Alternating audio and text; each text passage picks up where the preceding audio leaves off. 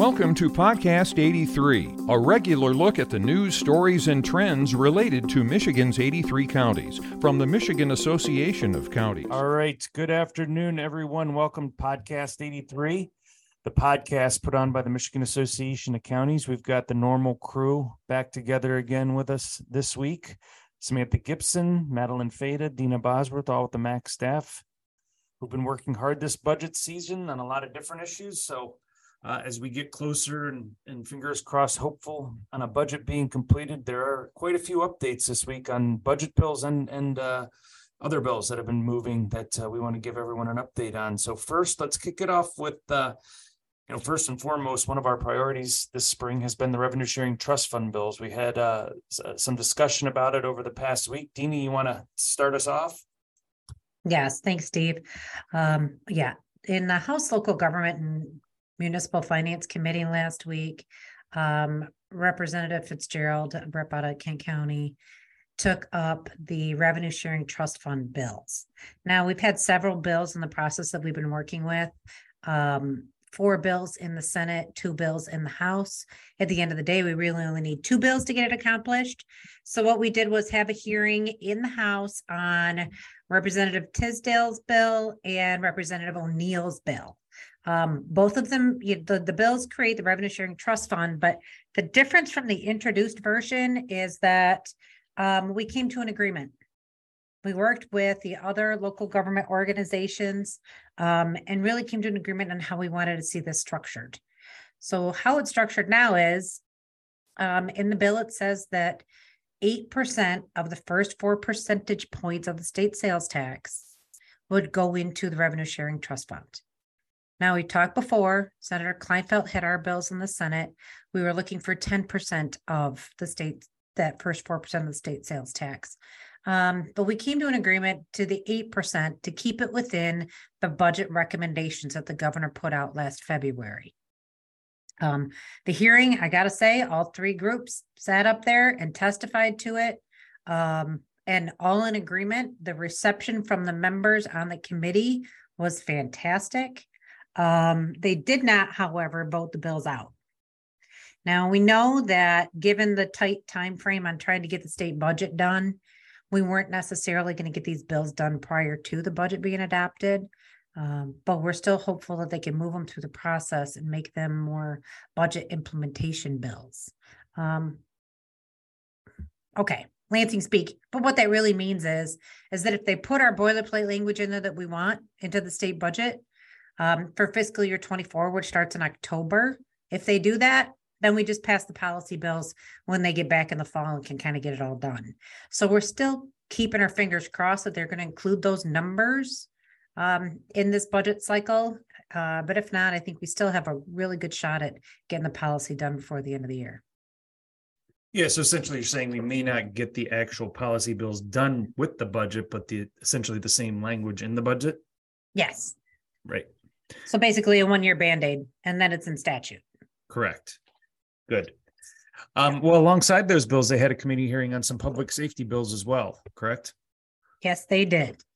Yes, they did. And the public safety and violence prevention fund bills are really being backed by the urban core mayors across the state. And what they're trying to do is, again, carve out a percentage of the state sales tax, but put it toward this public safety and violence prevention fund. They want to use that to combat violent crime across the state. And the way they propose to do that are direct allocations to those public safety departments that have, violent crime based on a 3-year average. And then they send that money out proportionately. You heard a lot of discussion in committee about really where's this money going to go? And so, some of the accusations were it's really all just for the city of Detroit to tackle their violence, but that's not true. They did cap, the amount that could go to any one municipality at 25% of that total pot of money. But they would have to use it for combating violent crime.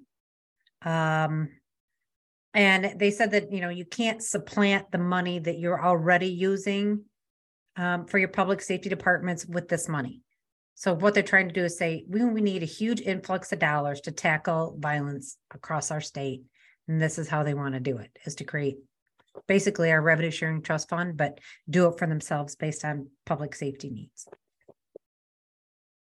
And Come so on, ask go me the ahead. question. Well, I mean, how do we feel about that? Okay.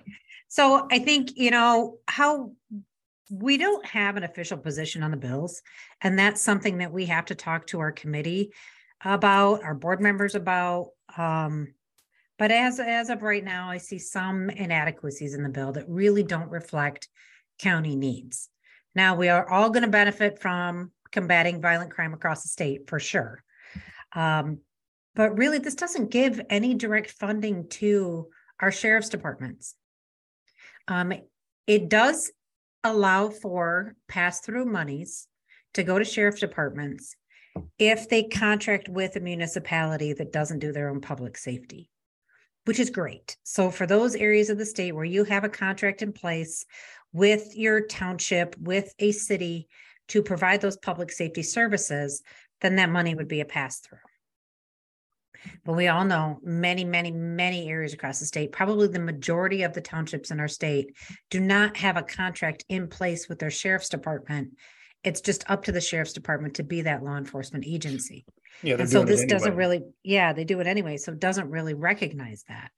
It doesn't recognize the expertise that our sheriff's departments lend to those municipalities either, whether it be detectives or forensics or whatever it is that might be. Two other things. One, I don't think it recognizes the rural needs across our state. So although, yes, it's meant to tackle violence, I can't tell you how many conversations we all have where we're talking to our counties and we're saying, we don't have the resources to provide all these public safety services. We have, fewer residents, we get an influx of tourists, and our tax base and our residents can't afford more public safety officers to deal with this influx of tourism. And so they're hurting too. They really need, additional public safety resources. And that's something that has been in our platform and, in our priorities for years, that we need more public safety resources for those areas. Yeah, we've tried to tackle that issue a variety of ways in the past. And I think we'll continue to look at that. All right, moving along. Sam, J&J bills, we've talked about it a few times on the podcast here. How about an update on those bills? Yeah, so we have talked about the juvenile justice package too many times to count. It had its first hearing in the House last Tuesday in Chair Hope's Criminal Justice Committee, kind of an overview of the task force's recommendations, and then high level what the bills are intended to do. Chief Justice Clement testified, Reps Hope and Leitner testified, and a few other task force members, and that went well. There was no vote. And then Thursday, they took testimony on the fines and fees bills within the package. They'll be voted out Tuesday this week, and then there'll be a hearing on the children's ombudsman piece of that package. So per the chair's office, and of course, always subject to change, it looks like the plan is take the summer and hold testimony in that committee on those bills, and then hopefully come fall, they can be out on the floor. And just a reminder, what is our position on those bills? We support the package as a whole. The fines and fees bills we were opposed to last term when they were introduced by Representative Hope. However, there have been some minor tweaks. It doesn't remove all fines and fees entirely. There's still restitution and the victims' fines remain intact. And then that in combination with the child care fund reimbursement increase, it's something that we're willing to say, okay, we're okay with this so long as we're seeing dollars for these services elsewhere. Right. So, and again, our main priority is really with the child care fund reimbursement increase. Right. And then Dina, solar pill. You were talking earlier today when we were having a discussion. It looks like there's going to be some movement on that, or could be some movement on that. Yeah, there was movement on that. So for several years now, we've been working with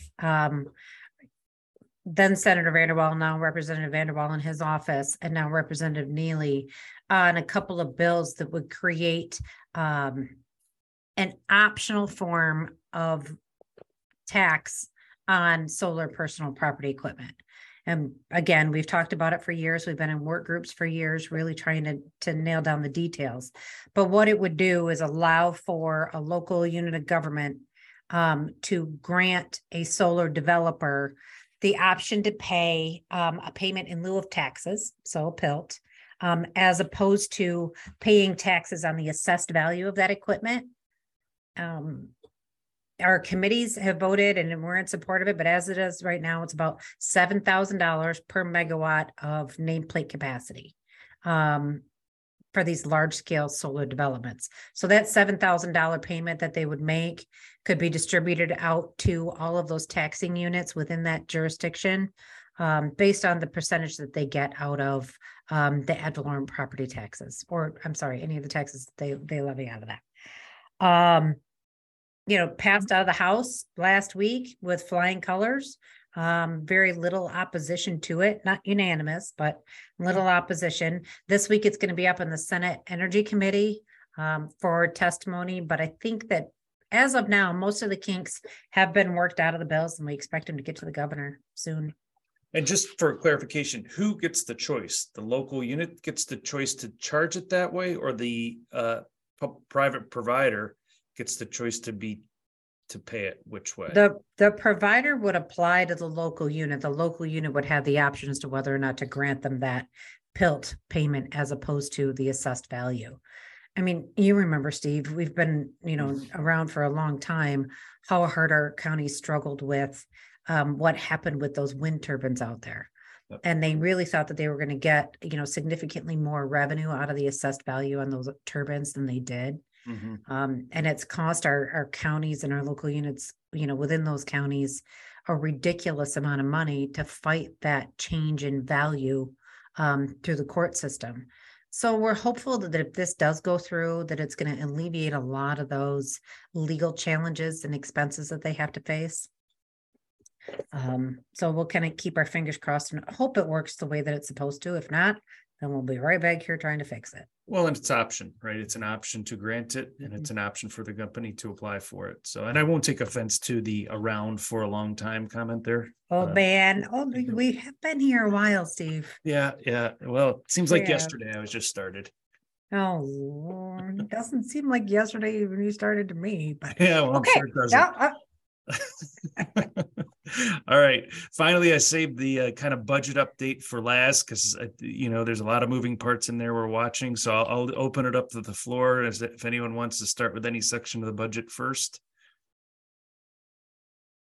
Well, okay.